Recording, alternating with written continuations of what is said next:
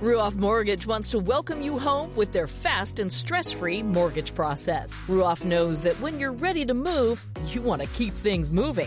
From the moment you start, Ruoff makes sure the process moves quickly, often twice as fast as other lenders, so you can close quickly and settle in sooner. Visit Ruoff.com to learn how you can qualify for the fastest loan of your life. That's Ruoff, RUOFF.com. NASCAR season is here, and everyone on the Toyota racing team is doing their part to perform at the highest level. From driver Ty Gibbs to amateur musician Russell Viper, who's working on the perfect pre-race pump-up track for the team. Start those Camrys up! Yeah! To accomplish greater things this year, everyone plays a part. Be part of the action at toyota.com/racing. Toyota, let's go places. NASCAR is a registered trademark of National Association for Stock Car Auto Racing, Inc.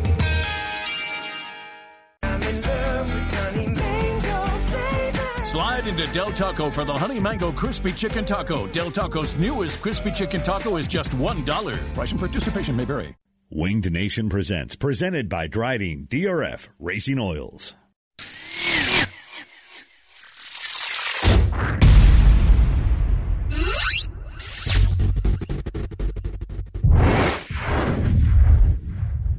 One of the great aspects of sprint car racing is the family nature of the sport. And in the state of Ohio, no family stands higher than the Jacobs family.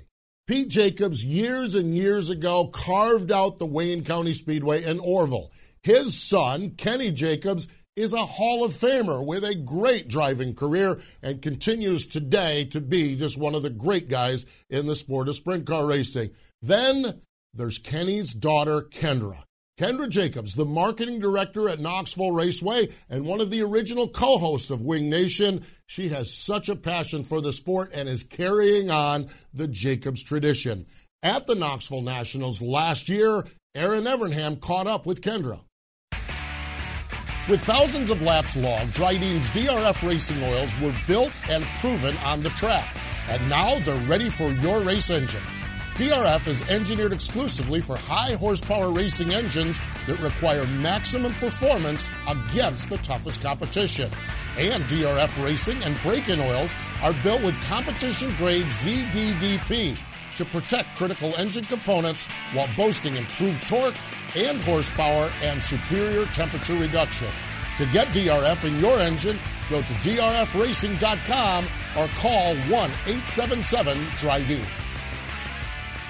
And now, here is Aaron and Kendra.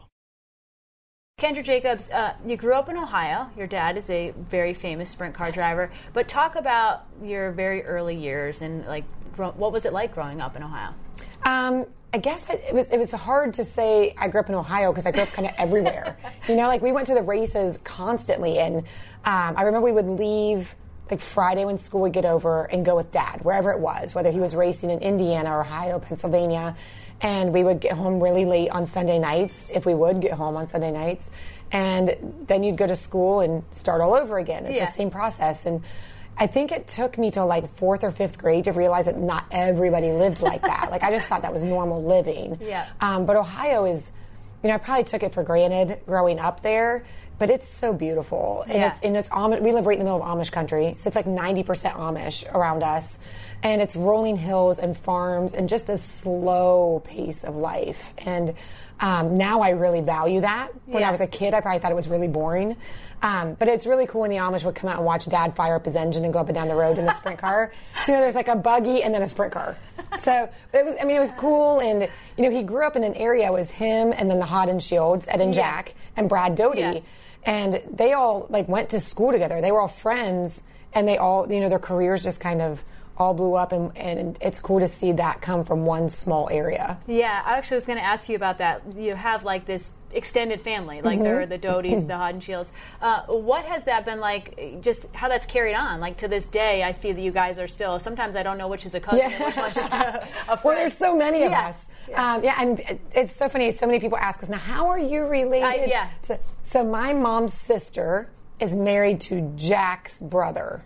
Okay. So my grandfather, my poor grandfather's 2 daughters, married race car drivers. Oh, man. And I'm sure that was a heart attack, waiting to happen for him. But But it's really cool that we are all kind of related. Yeah. So when good things happen to Sheldon or good things happen to Raquel or Jack or Patty or, that all of us feels like family. So are they like they're second cousins? Or they're like, well, they're kind of by marriage. So Jack's brother is my uncle, so I kind of count them as relatives. I remember hanging out with them a lot when we were kids. And then Brad is just kind of thrown in because he was one of us. Yeah. You know what I mean? Like we were just always together. And I truly believe, I was young when Brad's accident happened, but I believe that moment made that group even closer. And it was just this kind of bond of, okay, we've been through hell and we're all dealing with this together. And I know I won't forget, even though I was young, being in that hospital and all of our motorhomes were parked in the hospital parking lot. So everyone how old went. Were you when that happened? Oh my goodness, I cannot remember the exact year, but I would have to think I was maybe 8 or 9, so you, maybe. Certainly, I knew what was going on. Wow. But yeah, the memories of it just being out there in all of our motorhomes, basically went from Eldora to the hospital. Wow. And we just camped out there for a few days. So was it scary growing up watching your dad race, or did you not? It never scared me ever. And I think it's because I knew that was the only way I knew him. Yeah. From the moment I was born, he was a race car driver. Yeah. That's the only dad I knew. Now, when my brother races, I get super nervous because I'm like, no, he's not capable of this. He's this little kid that's a brat, and he breaks stuff, and he's ornery and I still see him as an 8-year-old kid. Yeah. When my brother races, I get really nervous, but I never ever did with Dad ever. Maybe a little bit when he was at the end of his career. He'd gotten hurt a few times. When he came back from retirement a few times. Yeah, which was just dumb. It's and I think every driver has to get to that point where they choose to leave. Yeah. The doctor might say you're injured, this is probably not smart. But I think after investing that much of your life into something, you get the honor of choosing when you're done. Yeah. And you don't let that up to a doctor. I would agree for sure. Yeah. So what was a day like as a child going to the racetrack with your dad racing? What was that like for you with your siblings, your mom?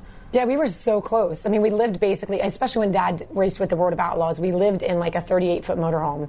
And that was before slide outs. That was before campers got big. So we were in a really confined space. So my sister was my best friend. She still is. Yeah. But I think because we lived like that, we became even closer. Mm-hmm. And there were no other kids our age. Steve Kinser's kids were a lot younger. There's no iPads. Right. We had to entertain ourselves. Yeah. And I remember it was you did not want to say, I'm so bored.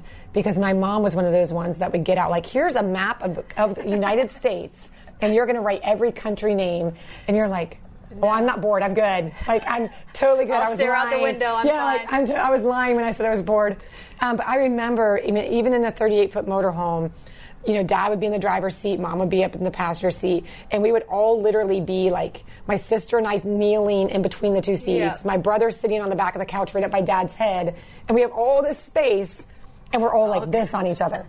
But we were so close. We loved what Dad did. We loved that what he did made a family affair out of it, and that we could do all that stuff together. It really is amazing what a race car driver's career gives to their family. Well, and it's funny because I feel like it can go the opposite way. If your family's not on the road, it can. It's neat that your father and your mother. That's a lot of sacrifice. They made a priority. Yeah. The kids and the family have to be together as much as possible. Yeah, that's awesome. It was awesome. It was great, and I will never forget those years. It was amazing. I've heard you talk a lot about being here at the Nationals when you were younger. You were in one spot for a few days. I've heard you talk about running around with, I don't know if it was Brian Brown or someone. Oh, this place, Nationals was epic because we would literally get here and Mom and Dad said, I think it was heaven for them too, because they'd say, okay, go.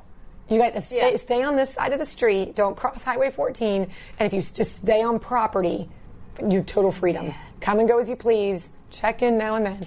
And they also had you and Jen, my older sister, you guys have to stay together because they knew we'd tell on each other.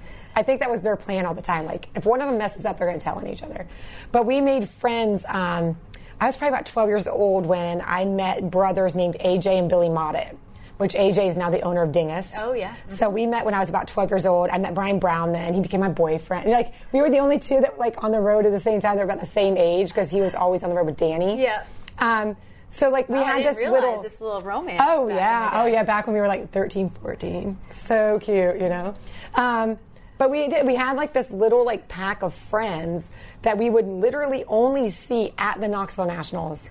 But I still look back and think they're some of the best friends I've made in my life. You see them for 5 days a year, and they are your closest friends. And it was always hard. It was kind of bittersweet at Knoxville because it was basically the last race of the year, and you'd have to go back and start school.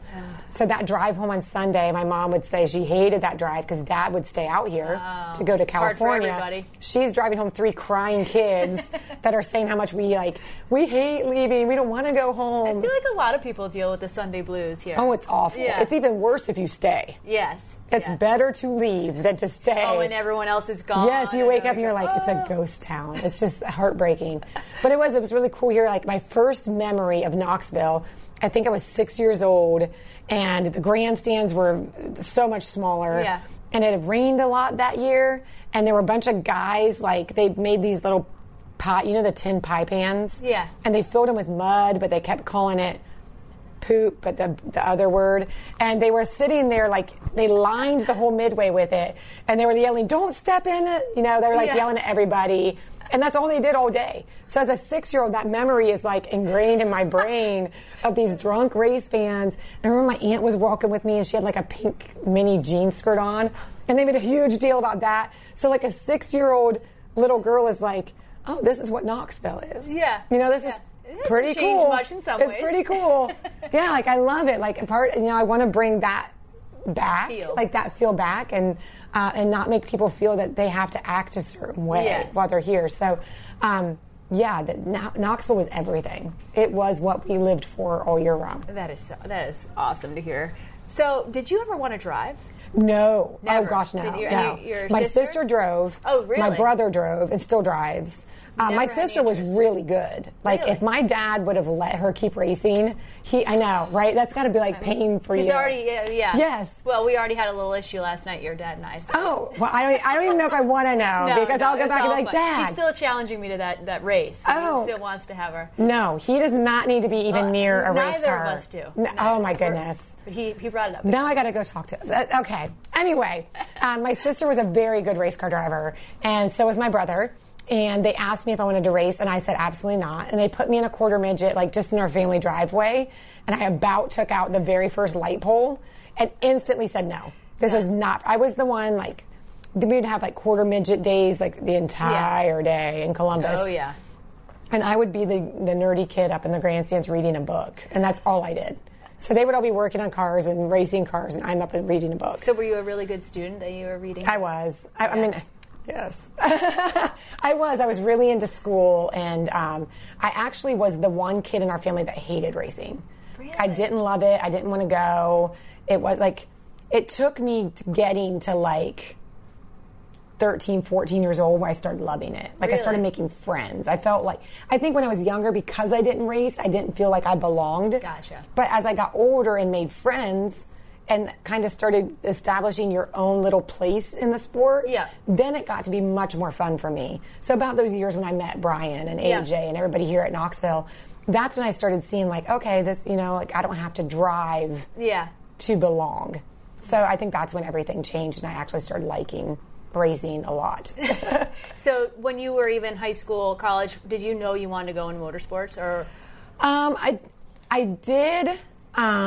I don't think I knew exactly what I wanted to do in racing until I was probably a freshman. It was either my senior year of high school or my freshman year of college.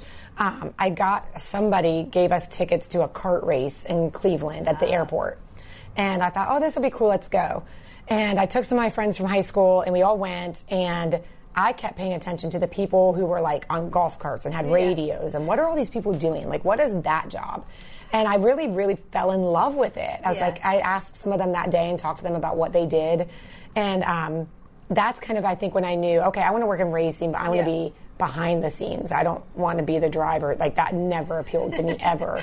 And I met Judy Dominic. Judy's wonderful, and talked to her for a really long time, one race, and she tried to completely talk me out of it. And I was so stubborn and bullheaded, and I was like, no, this is going to be awesome. Like, I'm totally doing it. And I'm so glad I did. I'm really glad that this is the career path that I went down. So you got out of college, and did you move right down to Charlotte? I could not find a job. Okay. I graduated in December, and was a full-time substitute teacher, just trying to send resumes and get a job, doing everything I could to either go Indy or Charlotte. I knew those were the two places. Lots of interviews, no jobs, super disappointed. And I remember I was on our family vacation, and I said to my family on vacation, okay, when we get back, I'm going to go back to school and get my teaching degree. I'm going to give up on this. And we got home, and that was back when we had voicemail, the actual voicemail boxes. Yeah. And we played voicemail, and there was a message from a company called PPR Plus, and they said their employee, Steve Post, had mentioned me and my resume, and they were looking for an assistant for Steve. Wow. So I was ready to quit. Got home from vacation. That message was on the voicemail. I drove to the interview 2 days after vacation, and like 2 weeks later moved to Charlotte. So you were Steve's assistant? I was Steve's assistant. That was my very first job. Oh my goodness. My very first job, I was Steve Post's assistant. Things coming full circle. Right? It's crazy. Yes. Wow. All right, so what was your job? What would that entail? Well, we were working for Haviland, which at that time was sponsoring Ricky Rudd. Okay. So it was basically learning the ins and outs of press conferences and interviews and media and schedules and hospitality, appearances, and that kind of stuff. So Steve would do most of the work, and I was learning how to write press releases, and it was really, really cool. And to work with someone like Steve, who has the patience of a saint, I mean, he really took his time to teach me and build me to be able to get the next job where I was no longer assistant, I was running the program. And I owe, and I say this all the time and I mean it, I owe my career to Steve. Like, if he hadn't mentioned that or mentioned me to the bosses, could be teaching. I would be a teacher. I would be a teacher right now and not have ever worked in racing. Wow, it's crazy how one little thing can change your whole career. Changed everything. Whole life.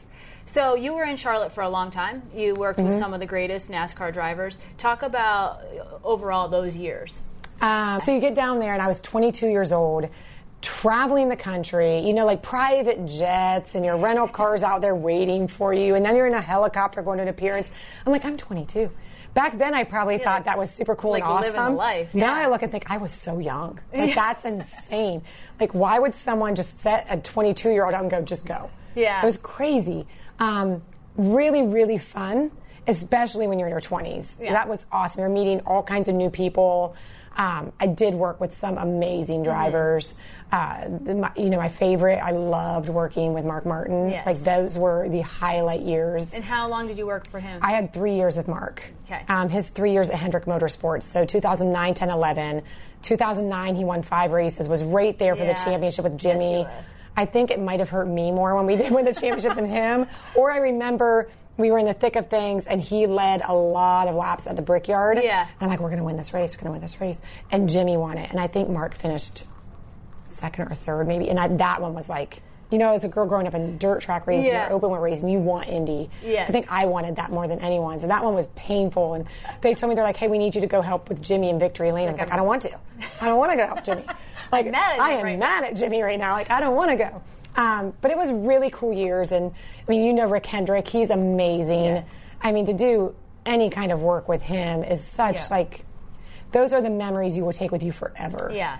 And I think I just got to the point, and people have told me, when you're done, you'll know you're done. Yeah. Like, you will not question it. You'll know. And I just got to the point where I was like, I can't do this anymore. I don't want to live out of a suitcase. Yeah. I don't want to travel every weekend. So I actually left NASCAR for 2 years and worked for Hendrick Automotive Group. Okay. And that actually made me miserable. And I was like, okay, I have to go back to racing. Like, I need to find that happy medium of racing, but not traveling every weekend. So I joined Spire Sports Entertainment. And right away, like, the first person I worked the most with was Kyle Larson. So this dirt thing started really fueling. And, forever I would have loved to have worked in dirt, but there was no money in it. Yeah. You couldn't have a full-time job in dirt. And that was changing. I mean, working on Wing Nation, things were changing. Yeah. Dirt racing was getting more attention. Teams were starting to hire PR people. Yeah. I was in the right place at the right time and got to transition my NASCAR career to a completely dirt career. And the Knoxville thing was just insane, and I still can't believe this has happened. So going back to the Wing Nation thing, how did you and Steve start Wing Nation? I mean, I'm very thankful Steve you did, started now it. I have a good job. It's great, right? Like, it's therapy to get to talk about racing. Exactly. So thank you. But how did it come about? Steve started it. I mean, it was Steve and Craig Moore started this, like, World of Outlaw podcast. And it was the 50th annual Knoxville Nationals. And they knew I was out here. So Steve called and said, hey, when you get back, will you come on the show just to do like a recap of the Nationals? So I came on the show one time and we talked about the 50th annual, which was awesome. I mean, Tim Schafer was a huge win. It was really exciting. And after that, I mean, I think the three of us just started talking. Made the race that year. Oh, see, sorry. I was like, the winner. That's so bad that we do that. But yes. I mean, literally. I remember my dad introducing me to you, though. Yeah. And he's like, this girl is huge. The first year that I came, I always loved your dad. I'm a big fan. Me too.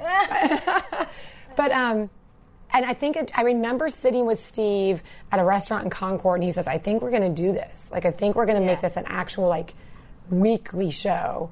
Would you want to be in on it? And I had to go back to Hendrick and ask them, like, my lunch break might be a little longer on Tuesdays, and they were totally cool with it. And I remember talking about what we're going to name it. I specifically remember the restaurant and everything when we named it Wing Nation.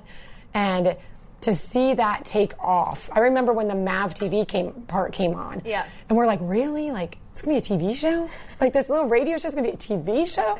And I remember filming the pilot at the NASCAR Hall of Fame downtown and just hoping they would accept it and it was right and it would all work.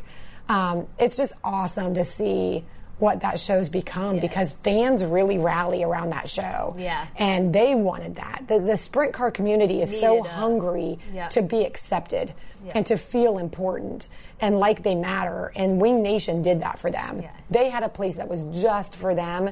And to know it was kind of a NASCAR entity that was creating something just for them. Gave it some credit. Really. Yeah. I mean, I think it made them feel like, okay, NASCAR sees us. Yeah. We aren't just this grassroots redneck race fans. Like, they get it. We're big. Yeah. And that was, I think Wing Nation changed a lot of things for sprint car racing. Wow. Well, thank you very much for. Oh, no, thanks, Steve and Craig. They created it and then just trusted me to do it with them, which I still don't understand, but they trusted me. Well, regardless, we appreciate you it. And Ashley are just like, it's so fun for me to watch it now because I'm like, this is even better, really, to not have the work involved and just get to enjoy it. So thank you. Absolutely. So how did this whole thing come about to become the general manager of the Knoxville Raceway? It's so crazy, right? So crazy. When I was in my miserable years at Hendrick Automotive Group, and that's nothing against Rick Hendrick, it just wasn't me, right? Like, I'm not a car I started working like as a volunteer with the Jeff Gordon Children's Foundation, and we started hosting these charity kickball events out here. And without any intention of it, I guess people started kind of paying attention to what we were doing. Like, how are they getting this much money? I mean, we got, I think over 3 years, we had more than $500,000 raised in Knoxville alone. And they're like, what are they doing? What are they creating? Who's doing this? Yeah. So apparently I raised, some attention from the fair board. And when Brian Stickle said, I'm leaving, I guess that would have been 2005, right before Nationals. He said, I'm done, I'm leaving. So they knew they needed to hire someone to kind of fill that role. And that year, I remember gosh, I hate when people do this now, but I snuck my car on property and parked in a spot I shouldn't have, and now I want to kill everyone that does that. It's like, there's nowhere to park. Stop doing that. I totally did that all the time.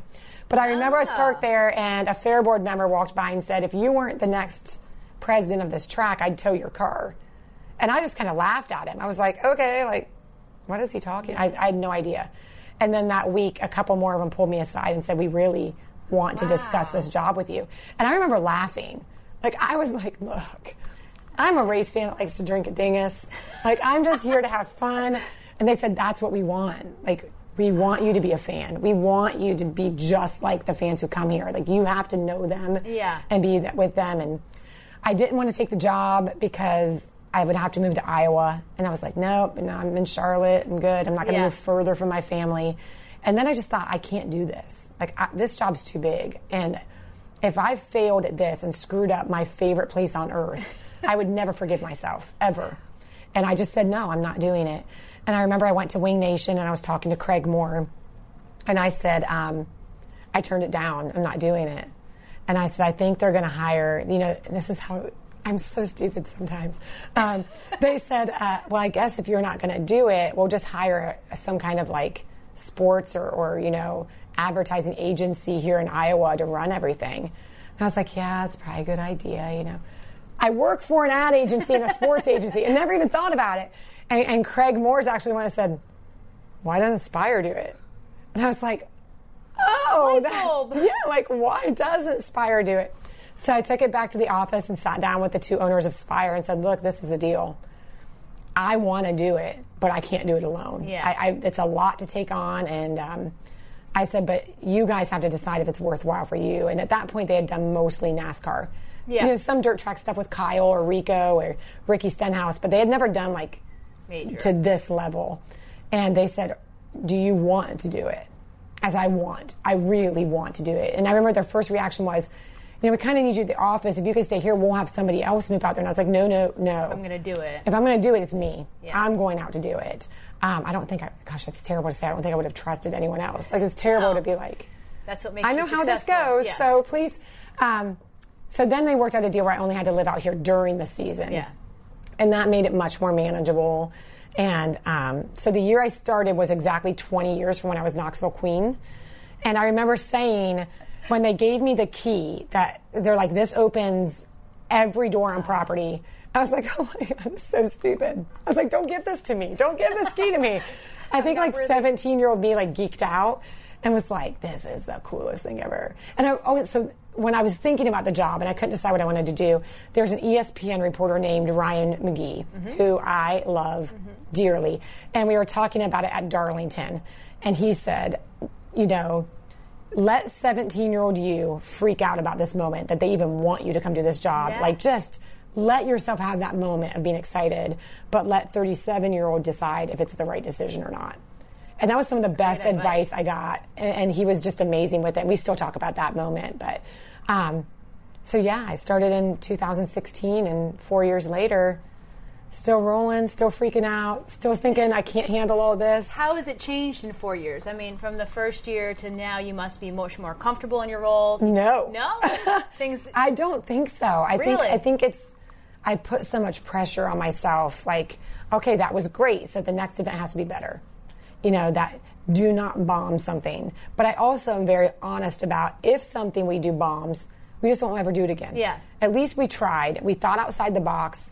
And we tried, and if I'm not too proud to say that didn't work, we'll never do it again. And there are a few things that we've done that I will never do again. Really? Yeah. So I think that, like, I've learned that from it. To be okay with. To be okay with failing. And I have to remember, a lot of the times my worst critic is me. I'm probably not even a lot of the times, all of the time. Yeah. My worst critic is myself. And, you know, nationals, there's so much going on, and there's so much attention to detail, which truthfully I'm terrible at. So I'm writing notes constantly. Like, I will have notes written on my arms, my hands. I saw you at the board meeting this morning. Yes, like I'm constantly like, if it goes through my head, write it down, because if I don't, it will be out of the head in 5 seconds. So it's a lot to keep up with, and I know things are going to fall through the cracks. Yeah. I know I'm going to disappoint people because I'll forget something. But I try to remind myself that a lot of those times I might be the only person that knows that I forgot that. Yeah. And to let it slide. A little grace goes a long way. Yeah.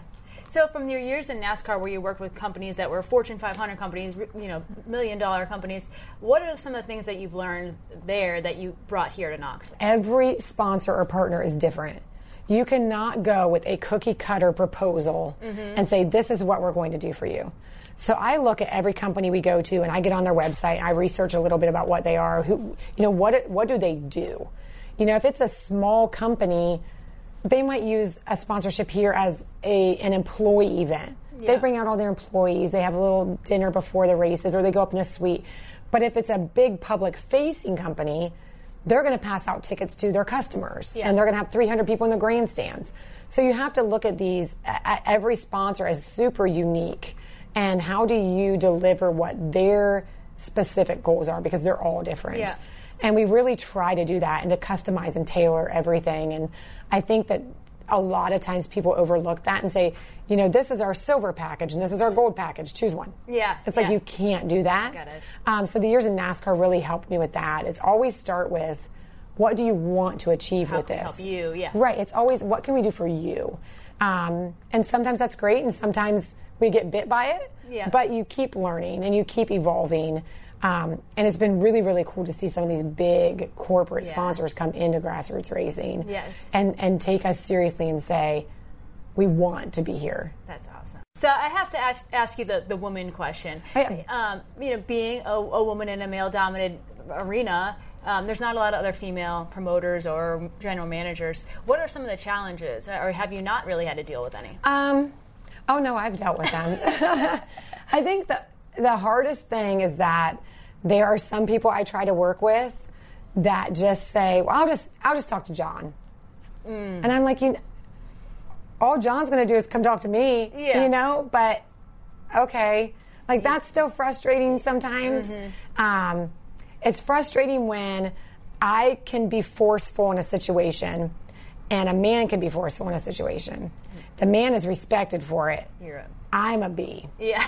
And that is hurtful. Yeah. And I get super frustrated with it, and I just have to be like, take a deep breath and let it go, because those things aren't going to change. And, I talk to a lot of females that want to become in the sport, and it's hard for me to say this because it's such a double standard, but I'm like, you have to watch how you carry yourself. It's true. You have to watch how you dress. You have to watch how you are when you're drinking. I wish it wasn't that way, but... Me too. Yeah. I wish that it wasn't that way. But if you want to be taken seriously, you have to work 4 times harder than any man in the sport. Because they're taken seriously just by walking in the infield. Yeah. They're taken seriously, they're good. You have to prove yourself, and not just one time, many times you have to prove yourself. When I first started here... one slip. Right. I mean, when I first started here, there were some drivers that would not speak to me, would not work with me, would not speak to me, wanted nothing to do with me. Went as far as to tell the fair board, you just made the biggest mistake. Oh, my God. So that was a lot to get over. Yeah. But I'm really proud that I think I have proven myself. Yeah. And now those same drivers are the first ones that will come to me and go, hey, I want to bounce this idea off you. Yeah. That to me is super rewarding. So anytime I still get I'm just going to go talk to a man that knows what's going on. Anytime I get that now, I'm like, okay, go ahead. Because I know in the end, I will be involved in the process somewhere. Whether you know it or not, I know I'm involved in the process. Yeah. And the trust that John McCoy and the fair board has in me, I mean, it's an all-male fair board and me. That's awesome. And the trust they have in me has really built me up to say, when other people don't, I'm okay. Yeah. So come Saturday night of the Knoxville Nationals, and it's A-main time. So your job's pretty much done. I'm sure it's not totally, because you still have Victory Lane and all that other stuff. But how much pride do you have, wherever you watch from, seeing this place packed, seeing new corporate sponsors? Like, how cool is that? Like, I feel like I'm getting teary now. Like, that is the moment during the week that I feel like I first take a breath. Yeah. And I usually go in the center tower of the infield, and it's kind of quiet. It's just me and, like, Mike Fisher usually. We're standing there, and I'm just like exhale, because once those cars, like, driver intros are over, which driver intros are a handful. Once those are over, it's like, okay, now there's nothing more I can do. Yeah. It is what it is now. It's either going to be a show that fans will remember forever, or somebody's going to lead every single lap, but that's okay. Yeah. There is nothing I can do about this from here on out. And I do look around, when Wade does the light thing with the cell phones, and you hear the crowd, and it's so rewarding to know I was a part of this. A big part. Oh, see, I'm a small part. No, a very large part. But it is like this feeling of, like, I hope that somebody walks away from this week with a memory that will last a lifetime. That's awesome. Whether it's a driver, a little kid, a family, an elderly fan who's like, this year topped last year. Those are the memory. That means more to me than any sponsor I'm going to get, any amount of money we bring in here, any kind of event that we create that was a success. The idea that fans leave with a memory that they'll have forever is what means the most to me. We started off the conversation talking a lot about family, and I know you have a lot of family here. You got a niece right here in the room. Yes. I saw your dad last night.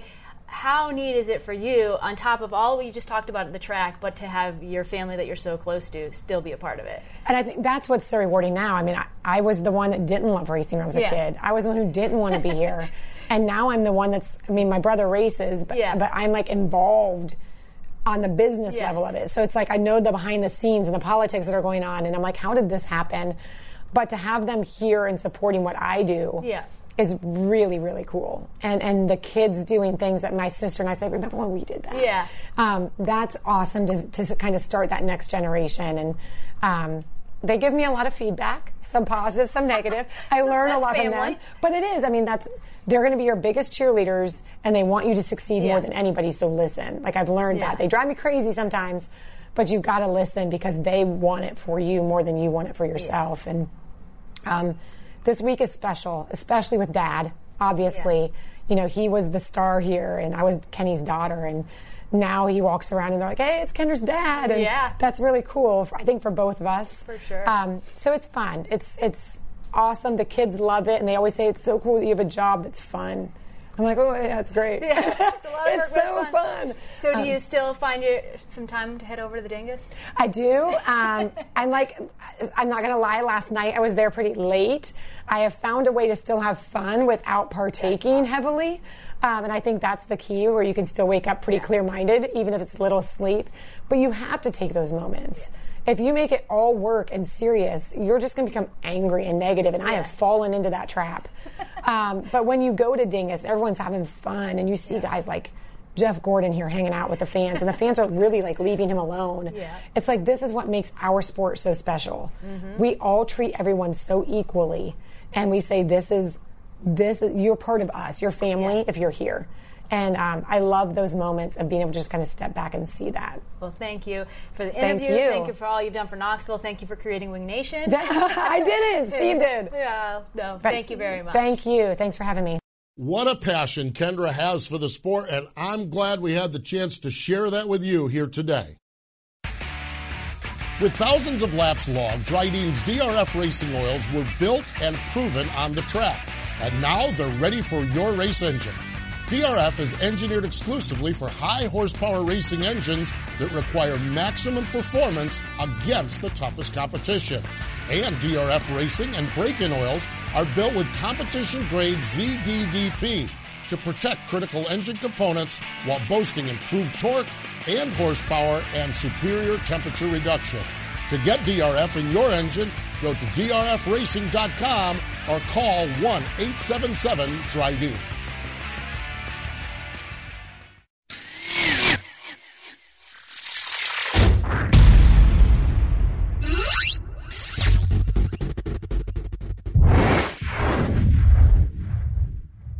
Winged Nation presents, presented by Dryden DRF Racing Oils.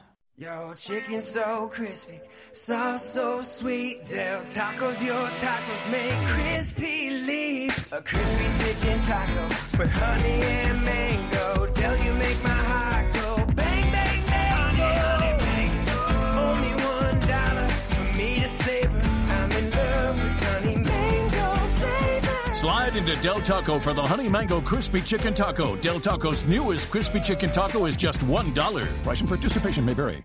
Buying a house can feel like you're going 200 miles per hour in bumper-to-bumper traffic with a dirty windshield and the sun in your eyes. Ruoff Mortgage has the technology, expert staff, and resources to simplify the process while speeding up the time it takes to get clear to close. So while getting a loan can seem intimidating, Ruoff Mortgage will have you opening the door to your new home fast and stress-free. Visit ruoff.com to learn more. That's ruoff.com.